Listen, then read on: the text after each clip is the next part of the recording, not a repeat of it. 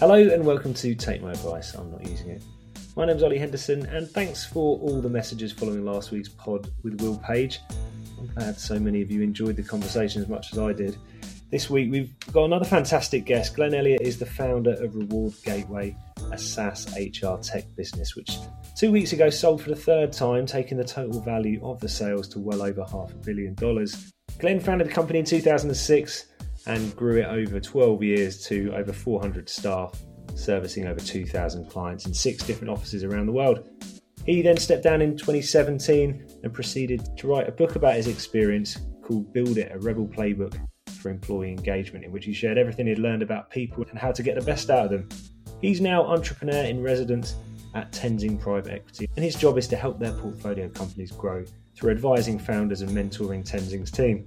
You'll hear us talk about what Glenn's learned from his experience scaling a tech company, how a decade of flexible work contributed towards growth, why the notion of permanent employees is a fallacy, and how even after the success he's achieved, he still suffers from imposter syndrome. Big thanks to Rory Shedden for introducing me to Glenn. He's an incredibly impressive guy, but also genuinely humble, and I'm really grateful for him giving me the time for the podcast. I'm sure you'll enjoy listening to his insights. As ever, please rate the podcast and subscribe, and check out my newsletter, Future Work Life, in which I'll be writing an accompanying piece today. Now, in my research, I'd seen that Glenn lives across a few different places, so I started the conversation by asking where he was joining us from. Oh, I'm at home in Berlin, in Germany. Yeah, I asked because I was doing a bit of research and I saw that we share a mutual love of 3 different places, London, Berlin and Ibiza. So I wasn't sure where you'd be. Nice. Yeah, 3 of the best places on earth, I think. Yeah. I spent 28 years in London until last year, and then I came out to live in Berlin. And I've been a regular island hopper to Ibiza for a long time. So yeah. Very nice. Yeah. Well, I had my stag do in Berlin and got married in Ibiza. So. Oh wow, that's a great. One day I would be in hopping between those locations. That's great. I was interested in your route through your career. You started within a corporate environment and then started up 2 businesses, one of which grew significantly, and now you've exited and you're working with a private equity firm. So describe that career path for me. What did you learn from corporate life that you were able to take into a startup? I did 9.5 years at BT, British Telecom, where I was very happy for the most of it, actually. I kind of did the thing that people often do. You know, you finish, or you certainly did back then. You finished university, went hunting around for a graduate program. You know, some big safe corporate with a graduate program. The first job I got offered was at Logica, who were then a big IT consultancy. And but unfortunately, the job they offered me was in Logica Defence, and I went for a site visit. I didn't fancy making missile guidance systems for a living, so I turned that down and I went to work at BT. But ultimately, I realised BT was a nice place with nice people, and it was even though it had been downsizing massively over the previous 10 years, it was still a place where you could have a long-term career. But I realised ultimately, when you're in an organisation of 110,000 people, it doesn't really matter if you're there or not, or certainly didn't matter if I was there or not at the level I was. So I couldn't really make an impact. But I learned some really good things there. I remember I had a great boss there for a long time called Chris Lawrence. And, he did his very best to chisel off some of the rough corners on me on kind of, interacting with other people and sending polite emails and not accidentally antagonizing the department next door with some carelessly worded thing that I'd sent. I had a great time there. And I think, when I took some of that into my first business, which was a marketing and design agency, because I'm a software engineer, so I could make websites back then. Probably can't now.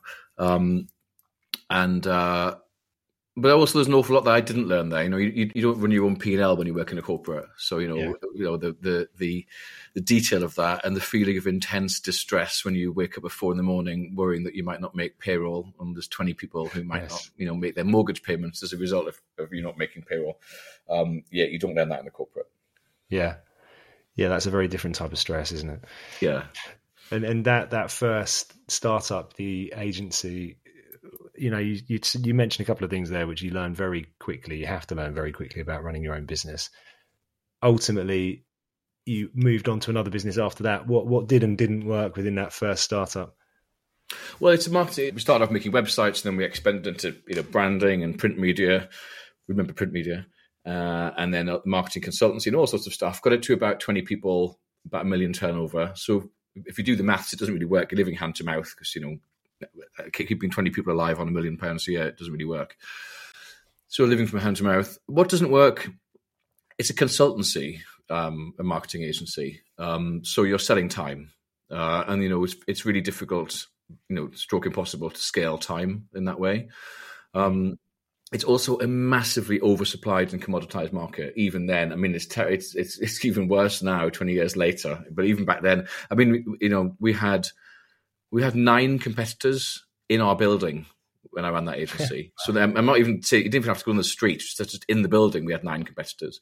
Whereas in my next business, we barely had 9 competitors in the whole of the United Kingdom. Yeah. So it's massively oversupplied. And everyone's got an opinion about design, So that's an interesting. But I learned a lot there. I learned a lot about people, about client management, about money management, about cash, about payables, receivables. About getting the money in. I mean, and bidding and all that kind of stuff. I learned loads and loads of good stuff. But ultimately, I realized that when you're running a consultancy, you're giving your best ideas to somebody else that will then hopefully make money out of them. And I really wanted to have a product business where, we could build a product and we could sell it more than once. And we could scale from there. I didn't really fully understand the ramifications of what it all meant or what it would lead to. And I would never, if you told me how big it would eventually get, I would never have believed you. I would have thought you were, insane. But the principles of it, I wanted.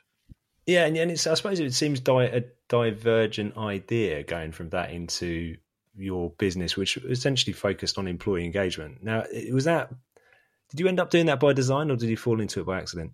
No, everything in my life I've fallen into by accident, really. What I'd learned, but by the time I'd done sort of 6-7 years of running the marketing design agency, I knew how to build websites, knew how to service customers. We knew how to do marketing, build brands. There's a set of things of skills that I'd learned, which was interesting actually, because when I walked away from that agency, I officially sold it to my business partner. But the reality is I gave it away for next to nothing. But the story sounds nice if you say that you sold it.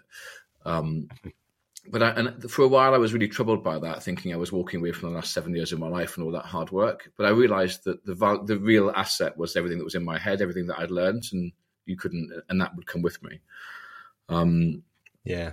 And, the first, I guess what I'd learned over 7 years of running that business is for any business to succeed, really, and deliver its true potential, you've really got to have your people and your team on your side, and you've got to have your team connected to what you're doing. The good thing about running a marketing design agency is it's really tough. So you can't really afford to have half the, if you've only got 20 staff and you're in a hyper competitive market, barely breaking even, you can't afford to have half the team gazing out the window wanting to go home.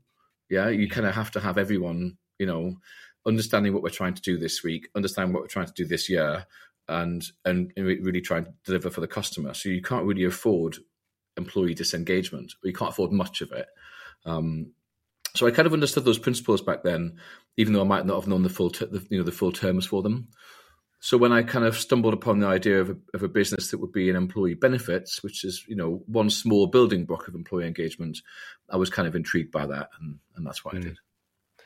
Clearly, the subject of employee engagement resonated for the reasons you outlined. Do you think your personality and approach lent itself to that business? Because it's been incredibly successful, so there must have been a fit there. I guess maybe, but I think my personality and stuff developed over time, as I learned. So, I mean, when I think back to, how I was 13 years ago, I can only remember occasional flashes of it, fortunately, because most of it, I think, oh my God, I was a complete idiot. I didn't, I knew nothing. So, I think, there were some principles in my personality. My father always taught me to, be kind to people and be good to people. And things that a good parent you would hope would teach you, treat people like you'd like to be treated yourself, which are frankly the fundamentals of employee engagement. It's not rocket science. Be honest, be truthful. So there's some principles there, but I think, I developed very much over time. I became kind of, people call an expert in employee engagement, but I certainly didn't start there. If you'd seen me 15 years ago and mentioned employee engagement, I would have no idea what you were talking about. So I guess I've never been, maybe one of my core principles, I've always been curious about stuff and quite keen to learn. And I've never seen who I was in the past to be something that, that like stops me from being something different in the future. So maybe there's a personality trait there. Was there never a sense of imposter syndrome? Because I've certainly experienced this. I'm sure other people listening have as well. When you enter a market you've not worked in before, there is definitely a case of blagging your way through certain things. And you can come up across people who clearly know much more about it. Now, you might say in your case, you were a product person, you understood the technology, you understand the value that could bring to somebody working within that space rather than necessarily being an employee engagement expert. But there must have been times where you thought, oh God, I'm out of my depth here. How am I going to get through this looking credible? I suffered from imposter syndrome and felt out of my depth every hour of every day for the last 15 years. Yeah, I mean, I never, all through my career at Reward Gateway and also the agency before it, I thought that I was making a mess of it, and every other CEO would be doing it properly, and I was just making it look really hard because I didn't know what I was doing. I thought that all the time, and I think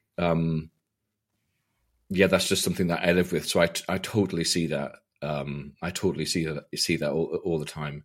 But I think one of the things about, whilst I suffered from that personally, it didn't affect the fact that I thought this market needed something different, and that was the thing that we were providing. Because when we launched in that part of the employee benefits market back in 2006, there was half a dozen competitors already there, and 3 of them were actually departments or divisions of high street banks, so really, really well-funded big names. But I saw clearly in my own head that how they were doing it was wrong, and it wasn't the approach that I thought the market would adopt to. And you're right, everyone said we would fail. I can remember the CEO of a really big, huge tech company in our space, not with exactly the same product, but the close one. When when asked to comment on our launch in a magazine, he said they'd be bust in 6 months. He went on to become a really, really close friend. I spoke to him just yesterday, actually, a really close friend, we had a really good business relationship and personal relationship for years later. Yeah, but everyone said everyone said we would fail. For years, I mean, I remember in around year 3, I was trying to get close to another business in Milton Keynes that was quite big compared to us at the time, because I thought they might buy us in the future.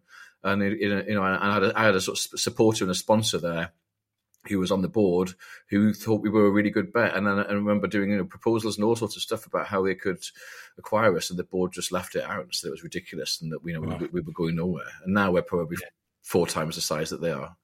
Yeah. So I think imposter syndrome is not incompatible with entrepreneur vision and drive. And they're probably 2 different things. And I'm interested that now you spend a lot of your time mentoring people, and I guess those experiences and also being able to speak openly about this stuff is really useful for people, because just look at LinkedIn. It is a message of how well I am doing.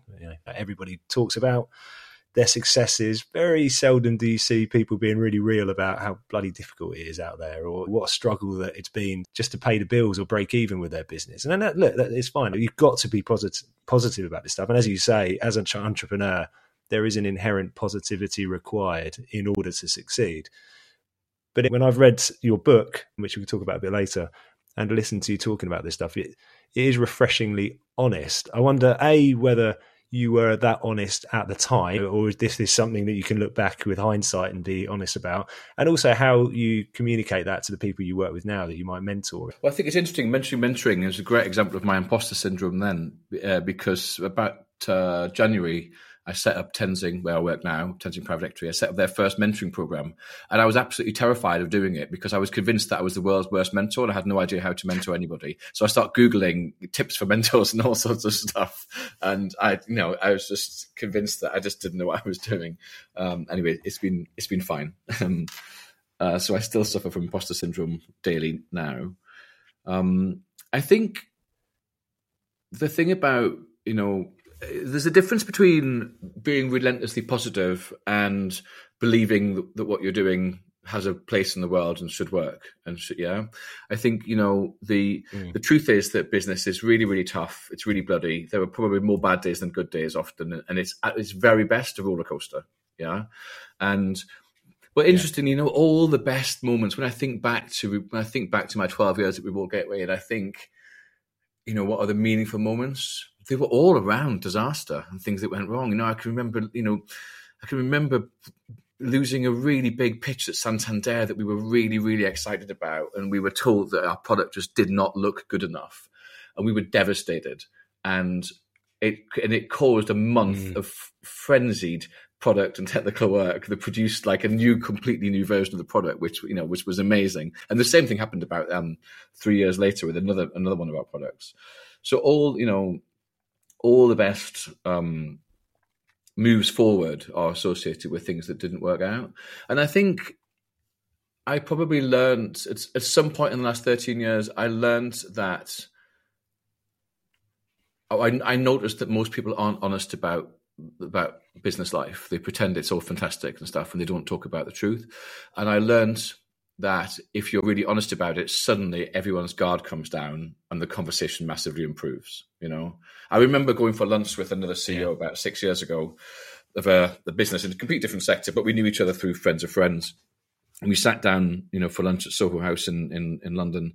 And I said, "How's things going?" And he said, "Oh yeah, everything's amazing. And he yabbered on for 5 minutes about how great everything was. And they said, "How about you?" And I said, "Oh, I had the worst fucking year. It's just awful." And I'd kind of, told him several things that had, everything that had gone wrong. And his whole demeanor just changed. His shoulders went down. And suddenly he started telling me about all the things that he was struggling with. And we had a really great lunch, And I think it's that thing about, I guess having the confidence to be vulnerable is really helpful. Because most of it, if you're doing something really worthwhile, then you're doing something innovative. And then it's, by definition, it hasn't been done before. It's not going to be easy. You know what I mean? I mean, we all read many of us read lots of books, but there isn't a manual for what you're doing because it hasn't been written yet. So it's going to be messy because you're going to be, trying things out and things aren't going to work. I mean, people look at Reward Gateway now and think it's a sort of, huge success story and, it's a kind of juggernaut in HR tech. But actually, when you were inside it, there was, for every 100 things we tried, 50 didn't work. The only real difference is we kept trying 100 things all the time. And that's really where the success comes from. That's the true value of resilience, isn't it? The resilience to get up and try again and be willing to fail occasionally, but ultimately keep on trying and support each other along the way. Within that environment, you must have had a close-knit team to be able to say, if you don't get it right the first time, that's okay. Well, the thing is, and I think it's not even fail occasionally, it's fail regularly, Ollie. I mean, if you're only failing occasionally, you're not being that innovative. Innovation by definition has to have a significant chance of failure. Otherwise, it's just something someone else has already done. It's not innovative. Yeah. So, whether you're, and it's not just about product, it's about sales. The truth is no one knows perfectly how to do sales, B2B sales, right? You have a run about best practice and all sorts of stuff. And there's loads of good things you can do, but everyone's got to find out the right way to sell in their market, in their context at this moment, this year, right? Given what's going on in their market. And that is a process of constant iteration and trying things out. And, when I look at successful sales teams, they haven't got some absolute genius, sales mastermind at the top of them. They've actually normally got a really great open leader who encourages loads of experimentation, who supports people, and they've got really great open communications, and they've got very low ego. Yeah, and that's what makes it great. That's how a team of people can iterate to figuring out what is great for sales in that business, in that market. It's all about change. And I think, the thing about resilience, I don't know how people think about that word resilience. Like, do they visualize like some, army commando kind of like, battling through? I mean, resilience sometimes is exhaustion. I can remember sitting on the floor of our Boston. So Reward Gateway USA used to be based in Boston in a WeWork office for about a year and a half.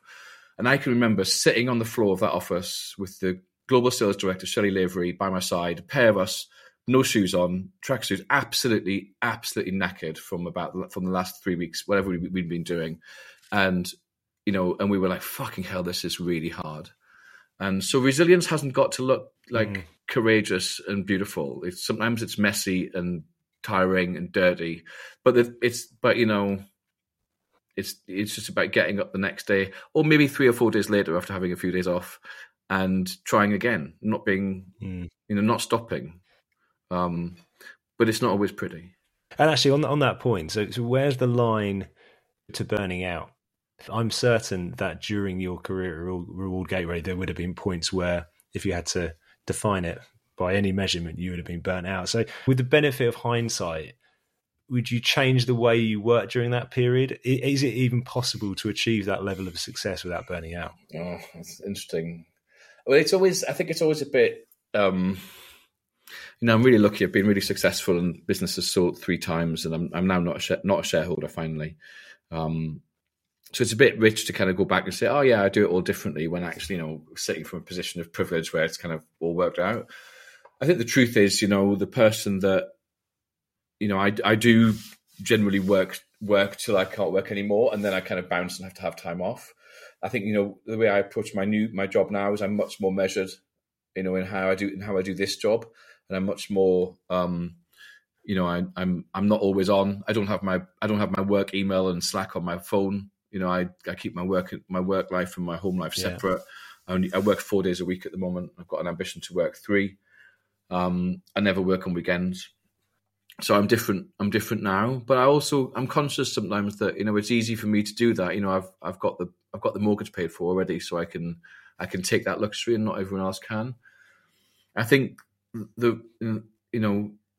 I used to encourage my team to and when I say my team, I mean the whole company, to leave early on a Friday, because I used to see people on a Friday afternoon, slumped in front of their keyboard when we used to go to offices, looking exhausted. And I think that, the difference in technology from when I started my career back in 92, I got my first job in 1992, to even a year ago before the pandemic, it's a huge difference between, email being something, email being the comms thing that you did at work, to having multiple message streams. I mean, when my computer dings, I can't work out which app it is. It takes me 5 minutes to find the message, because it could be WhatsApp, Signal, Slack, email, iMessage, text, and what the fuck is it? And it's exhausting. And then I think the pandemic and us working from home and Zoom, which is an amazing piece of technology, but it's brutal in how it sucks up our energy. And I personally, I did too much Zooming in the last 12 months. I pulled my Zoom stats off a couple of weeks ago, and it was obscene. I forget, it was like 130,000 minutes or something. It's basically equated to 84% of my working day over a year in Zoom. And I it's tough. And on that, I know when we've spoken, we've talked about this idea, and certainly what a lot of people still believe, that it's impossible to replace the level of creativity that you might get sitting in the same room as people regularly. I hear this a lot. We hear from those employers who are desperate to get people back in the office, which thankfully are fewer and fewer as the months go on, it seems. But many of them will make the argument, well, look, we've got to get this team in the same place. We just don't function as well when we're not in the same place. Now, your business was based globally. You had your executive team based globally, and many of your team based in different countries. So is it true that you just can't be as creative unless you're sat in the same room? It's interesting, I don't want to sort of dismiss anyone else's experience, because that's their experience, All I know is in 2010, Reward Gateway Australia opened, and that kind of that broke. So when we started Reward Gateway back in 2006, we were obsessed about being on a single floor. We were terrified to break onto 2 floors of a building because we thought we'd get a 2-floor culture. I remember it was ridiculous how much time we spent trying to stay on 1 floor. And then eventually we broke onto 3 floors of a building in London. And then in 2010, we opened Reward Gateway Australia. In 2012, we opened Reward Gateway New York. About 2015, we opened a development. We bought a business that gave us a development center in Plovdiv, Bulgaria, which then expanded into our back office. And today, more than half of the Reward Gateway team work in Bulgaria. It's our biggest site by far.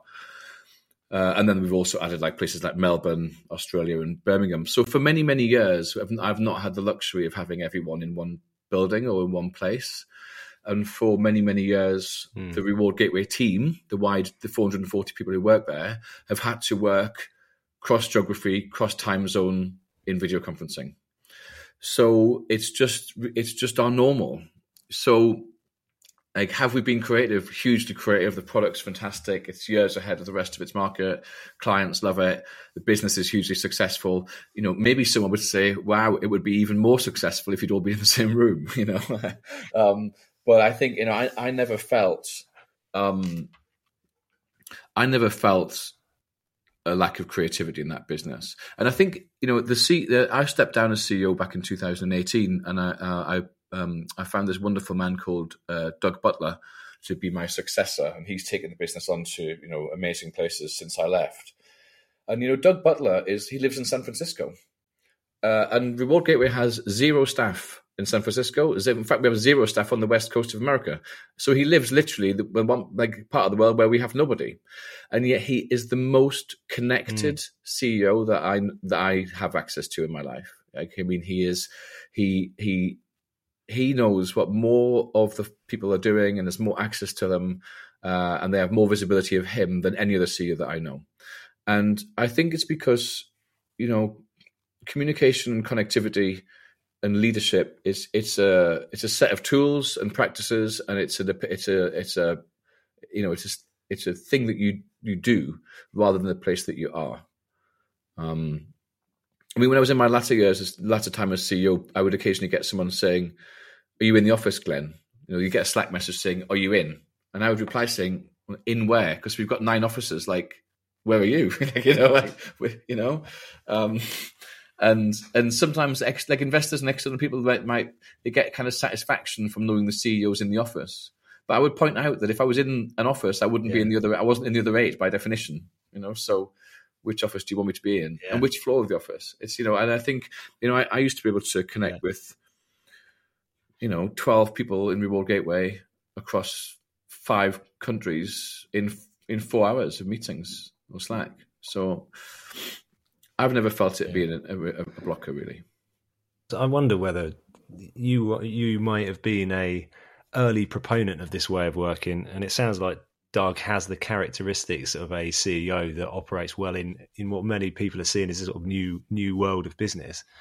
But it's only likely to be more in demand, those skills, as things evolve over the next few years, because there are, as I said, very few companies now in which, first of all, the team is going to be in 100% of the time. And also people are starting to wake up to the idea that there's talent in many different places, and that being able to access those things is fundamentally a good thing. And by definition, that means you will often not be in the same location as those people. You know, yeah. And I think, you know, I mean, Reward Gateway's had truly flexible working for, I don't know, 7, 8, 9 years. So, you know, when I was CEO, the policy was really simple. When you wake up in the morning, whoever you are, you decide where you want to work that day based on what you've got to achieve and what you've got to do. And it might be the bed, the cafe, the hotel, the office, someone else's office, anywhere you want. Just you decide where you're going to work today based on what you've got to do. That's the policy. It's very simple. And I think, you know, there's still some things that surprised even me in that time I was there. Like when we bought a development house that had the 12 staff in Bulgaria, and they had 1 member of staff, a developer in Portugal. And I remember doing the acquisition. I was like, well, he'll have to go because, like, we don't have staff in Portugal. And fortunately, the person who was selling it to me, who became our head of product and a really good friend, he said, no, Glenn, you've got to give him a chance. He's a great developer. Trust me, it works. I'm like, I don't know where fucking Portugal is. And I was like, okay, well, fair enough then. Well, we'll give it 6 months and see what happens. And that guy, Miguel, is still at Reward Gateway today. Still living in Portugal, and he's one of the top most popular developers that everyone wants to work with. And I couldn't tell you what he looks like. I don't know if he's got black hair or blonde hair. I mean, you know, but I know that but I've spoken to him on Slack plenty of times. I feel like I have a relationship with him. He loves his job. He builds great products for people, and he's happy. And, you know, I think similarly, we had a product manager called Norberto, who was also Portuguese. by coincidence. And his wife is a nurse. She wants to go back to Portugal. And he went with her. And he said, can I, carry on doing my job from Portugal? I'm like, I don't know. Do you think you can do it? He said, I'll give it a try. And he's still there now, still there today. And he's one of the most popular team leaders. And yet his team don't work with him. They're not in the same place. So I kind of, I don't really buy it, to be honest, this whole thing about being in the same place. And I think if you're obsessed about your team being in the same place, surely you're going to have to make peace with having a pretty small company, a pretty small team, because it doesn't particularly scale, does it? I want all my staff in one room where I can see them. I don't really scale that far. Yeah, I think also the idea about being able to see them, which often people do say that still, as though that is the measurement. Well, the funny thing is, I can see them. I can see you now. We've got you on a video call. I can see you, yeah. And it's like, would this be manifestly different if we were in the same room? I mean, you could give me a biscuit, but I mean, I'm not sure it would be that. For me personally, and maybe I'm just too used to this, it wouldn't be that different. Let's discuss or dispel another notion. So I've read something you've written about the misnomer, I guess you might say, which is permanent employee. Explain to me what you mean by that, and also maybe sort of expand on it. The idea of a chief editing officer. I like the sort of turn of phrase you used for that. Well, how do those two things relate? Okay, so my first confession is this is not an original Glenn idea, really. So Reid Hoffman, who's the founder or co-founder of LinkedIn, he wrote a paper which got published in the Harvard Business Review probably about a decade ago. And it was called something like Tour of Duty, the New Employee-Employer Contract. And it was, my summary, a very imperfect summary of that paper is about saying, when you hire someone, you should hire them for a military term, a tour of duty. So like, Ollie, come join us for, and let's agree what you're going to achieve over a reasonable period of 1, 2, 3 years. And then somewhere through this period, we'll agree how are you loving it, are you enjoying it, and is there another tour of duty you can see? Yeah. So that, so what are you here to do? And it's also something I also reinforced from Patty McCord at Netflix. So Patty McCord was the chief talent officer, chief HR officer at Netflix from when it was founded to about 5-6 years ago. I've met her several times and we became friends as I was writing my book. And she told a story of, the Netflix culture that they created there was really about having, for them, culture was about having great teams of people doing amazing work together. And, she tells a story of the guy who built Netflix Search. He was like one of Silicon Valley's top expert engineers in search. And he came to Netflix when they almost had no search facility. And he spent, some time, a year, 2 years, whatever, building this incredible search infrastructure and this search engine. And then it was done. And he said to Patty, what do I do now? And she's like, I think you should go build search for somebody else. Because, that guy, his huge gift to the world was being this worldwide amazing expert in building massively scalable search engines. Yeah. And she's like, what am I going to do? Ask him to do some work faffing around on the front end or build some reporting for management? I mean, his job was done, And I think what's interesting about, this whole thing about jobs is, we have, and I've seen it in my own job here at Tenzing, actually. We have this sort of antiquated binary notion of fixed term contracts or temp jobs and permanent jobs. And I've been told before, hire them on a fixed term temporary contract because then you can get rid of them if you don't need them. I hate the term get rid of people anyway, but we struggle for good words and stuff. Firstly, it's all wrong, right? If if you're in the UK, certainly, if you've no longer got work for somebody, there's a really straightforward redundancy process, and so there's no difficulty in removing a permanent person from a role if you've run out of work anyway.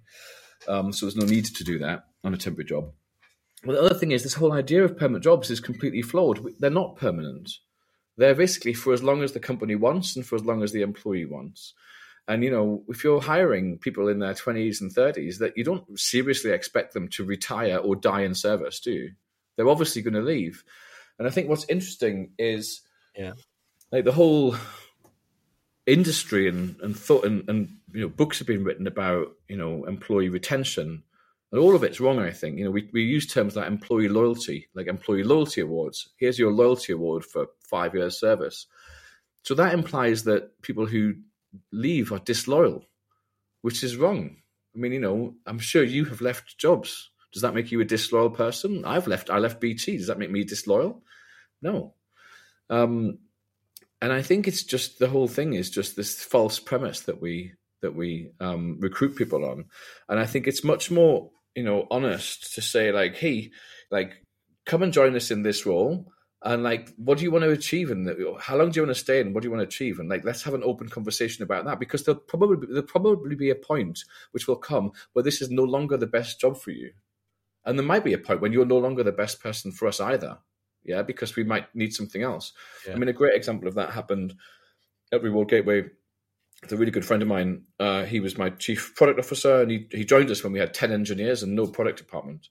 And he built product and engineering from 10 people to 110.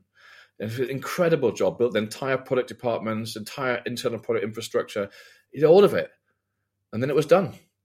And then actually the next job I needed doing was really knitting that closer to the customer. And that really wasn't what he was great at. But another person, my customer services director, who I wanted to bring, customer service and product, all together under one director. So that was time for me and the chief product officer to, say, this is as far as we go together. Really grateful for everything you've done, but I need someone else to lead that now.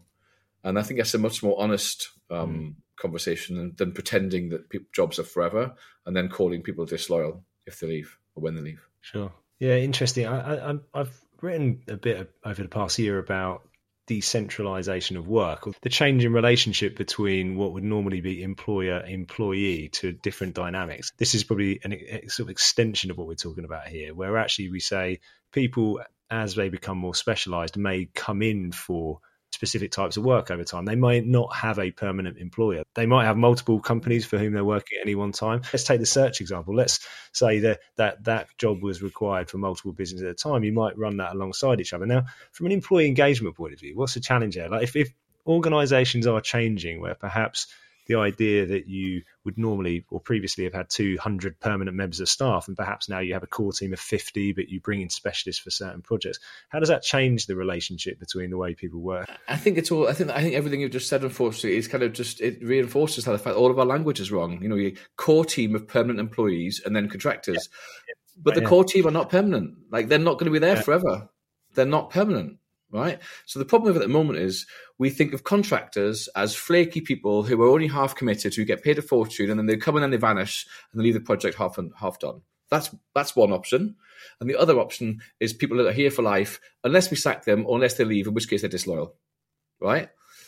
The truth is, both of them are wrong. Yeah. We need to have people, I think, on open-ended contracts. Yeah. So like, I don't know when this is going to end. Yeah. But I know it will end, right? It has to end unless one of us dies. And I hope that doesn't happen. So it's going to end. And what we need to do is, but it's open-ended because we don't know when. Yeah. So if I ask you, Ollie, to come and join me in a project, I don't know how long it's going to take. Right. And I don't know. And also maybe halfway through it, you'll find some other amazing project we want you to do and some other thing. So let's have an open-ended relationship, with fair terms for both parties, so that, if we think it's time to end, you're not dumped and you can't pay your mortgage, So we have fair terms around it, and we keep having an ongoing, honest discussion about, are you doing a job that you love, and are you adding great value to the organization, and are you the right person to be in this role? And that's really what I think we need to be doing, rather than this binary idea of core permanent, flaky contractors, which is not, neither of which is helpful or true. Yeah, we need a new taxonomy as well. So we do. We need a whole. I mean, most of our language about work is from 100 years ago, and it's kind of useless really now. But I mean, Reward Gateway's, I don't know, it's probably got 440 staff. It's probably got at least a couple of hundred who are under 35. Yeah. Now, what do we think? So how long do we think they're going to stay? They're going to stay, I don't know, 3, 4, 5 years, maybe. But I know some people in Reward, there's a guy who ran product, a guy called Ross, ran product for only about 18 months. Now, some people might think, 18 months, that's a disaster. I think about him. I think, wow, he really moved us on because he was shit hot at one narrow niche of product. Like he was the master of it. And we were dead in the water on it. Yeah. And he moved us on like 20 years in that 18 months. And then he was done. And he said, I'm leaving, I'm going somewhere else. And I don't look at him and think, well, he was a mistake. I look at him and think, fuck, we got him at the right time because he really made an impact. Yeah. And I think it's interesting because it comes down to like it even comes down to like, like long-term incentive plans and share ownership. And I'm a huge advocate of employee share ownership. So I've always had 5% of Reward Gateway owned by all staff. I've always believed in all employee share ownership. So that share program was paid out 3 times. It's just about to pay out now because Reward Gateway was just sold last week. So, over the 3 times shared, I don't know, 30, 40 million pounds between employees, meaningful impacts on everyone's life. Huge fan of that. But I know in my second employee share plan,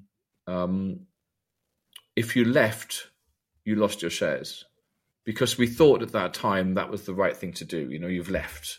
But I learned it's the wrong thing to do because it's just a golden handcuff, and it doesn't matter what color handcuffs are, they're handcuffs. You do not want to have people handcuffed to their role when the time has actually passed for them to leave.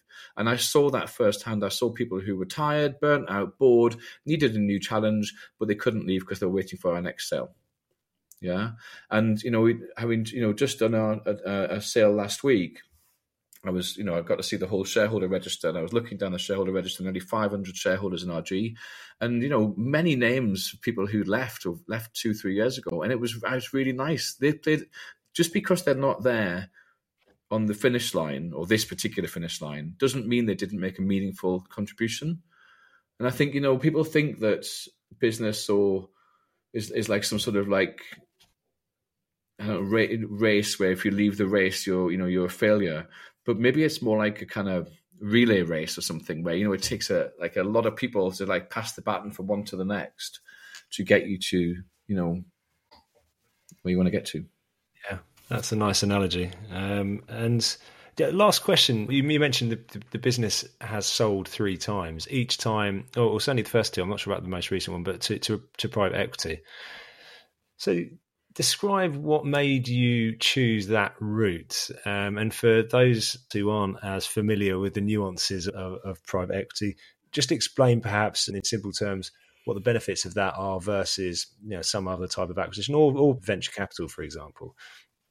So it's just sold. It's just sold to its 3rd private equity owner now, just last week. So essentially, there are 3 ways that I know that you can sell your business. You can sell to private equity.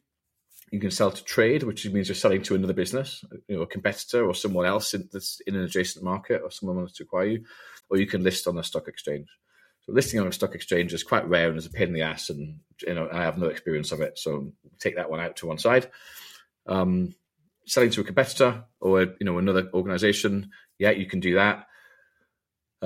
It normally means that you're leaving, because essentially another company is going to have control, and it will often mean that they're going to execute a whole load of synergies, we call it, which essentially means deleting the departments in your business that they've already got to create a lot of cost savings. So trade sales are generally the end of the road for your independent brand and company and vision and stuff, which is fine if that's what you want. Private equity is interesting because there's several types of private equity. Private equity tends to get quite a bad name in the press, and the reason for that is there are 2. There's a number of different types of PE market, and 2 of them get the most press. They're the two extremes. The bottom end of the market is turnaround, which is essentially where it's a very tiny niche market. It's a tiny part of the overall industry, but they buy bust businesses and then they either milk them for the last few million, they can, or attempt to fix them. So, someone like Hilco that's a huge, really active in retail, bought things like Woolworths, HMV, Comet, all that kind of stuff, always gets bought by Hilco. They're just really great at running closing down sales, and squeezing the last millions out the brand and then selling off the fixtures. Gets loads of press because essentially, a business collapsing is dramatic, therefore it gets on the news. At the other extreme, what I kind of call, the really, really big league private equity, people like CVC, Carlyle Group, they buy businesses where, they're really, really big. Maybe the growth has really slowed in the marketplace. Let's say like when Carlyle bought or CVC bought Virgin Active, the health club, the growth's kind of gone out. So the only way they can get profits to grow is to really, really cut costs. Again, that tends to get pressed because you're buying a big, well-known consumer brand often, and you're going to make a load of cuts to do it. In the middle, and the part of private equity that I've always worked in is what you call mid-market and lower mid-market growth private equity. It gets almost no press attention at all because we're not that dramatic. So essentially, growth PE finds businesses that are often, but not always, founder operated and owned, and they're growing, and it buys them, and then it sells them 5 years later when they're bigger. And what's interesting about PE is, or mid-market PE, is they can't run businesses. So they're backing you to run your business. Or if you really want to leave because you want to retire, a management team that you found or a new CEO that you found. So because they're backing a management team or they're backing a founder to carry on growing the business, they need you to have equity in that business. So what you generally do is you kind of sell half your stakeholding, so you get some money off the table. But you keep half your stakeholding, and then they'll give you some more, called sweet equity, to incentivize you and the people around you, the management team around you, or staff if you want, to kind of grow the business. So PE is really interesting because if you think, and if you've been running your business for a while, you're cash generative, you're making profits, you have to be cash generative to be of interest to PE. So if you're cash generative, you're making profits, and you think, oh no, I'd like to get some capital out for myself, but I'm not done yet. I want to carry on my journey. I want to make this business 10 times bigger. Then private equity is a really great option. And the big difference between PE and VC invests in early stage, unproven businesses, ones that are not making money yet but are burning cash. So VC money goes into the company's bank account, and the company uses it to pay the losses while it grows and hopefully gets to profitability. PE does not invest in businesses that are not proven yet and not generating cash. It invests in later stage finance. It invests in businesses that are already making money, already generating cash, and are on a growth cycle. And the big difference with PE is the money does not go into the company's bank account. It goes into the shareholder's bank account. So that's the really big difference in PE and VC. So in VC, you're investing in a business. In private equity, you're actually buying a business, or you're buying half a business typically. So what's next? Yeah, I know you mentioned Tenzing a few times. I know somebody who's within the Sherpa scheme there, and you work closely with him and the other Sherpas, mentoring, also advising them in their roles at helping grow the businesses which Tenzing have bought. So I work for Tenzing Private Equity. Brand's all about mountaineering, so all of our words are mountaineering. So my Sherpa team, it's a mountaineering analogy, is embedded in our companies to help them grow. So my job, I'm entrepreneur in residence, so my job is to try and help our companies to grow. So I'm supporting our CEOs and their management teams. So I'm just at the end of a process of trebling the size of my Sherpa team, which has been the biggest recruitment piece I've ever done personally. So that's been intense. I've done an awful lot of interviews over the last 2 months. So that's really exciting. But what's next for me professionally? I just love working with nice people, and I guess I'm fortunate enough to have achieved financial stability from my earlier business work. So I guess now I get the privilege of being able to just do what I personally value. So I think through the Sherpa program and the rest of the work I do at PE, we're kind of I'm hopefully building the next generation of C-suite talent, and I hope to build them in a really, help develop them in a really great way with, kindness, ethics, integrity, is really core values that they have in them, because I kind of think they are really core values that underpin success. And I get to hire really amazing, wonderful people, and then I get to hopefully do my best at trying to nurture them and help them as much as I can. And then I guess, my tiny legacy in my little corner of the world in one small PE firm in London will be, leaving behind a group of people that, are really, really good and behave in a really great way. Yeah, and one other legacy. Book is always a legacy, and we haven't really had time to talk about it today, but it is worth a read if you're interested in employee engagement. It's called Build It, the Rebel Playbook for World-Class Employee Engagement. So Glenn, look, I really appreciate all the time you've given to us today and all your thoughts. Thanks so much again, and I'm sure we'll chat again soon. Thanks, Ollie. It's been really nice. Thank you. And that was my conversation with Glenn Elliott. If you enjoyed that, please check out some of the other episodes of Take My Advice. I'm Not Using It, and have a read of my newsletter, Future Work Life, on Substack. Links are in the show notes. More quality guests next week. Until then, have a good one.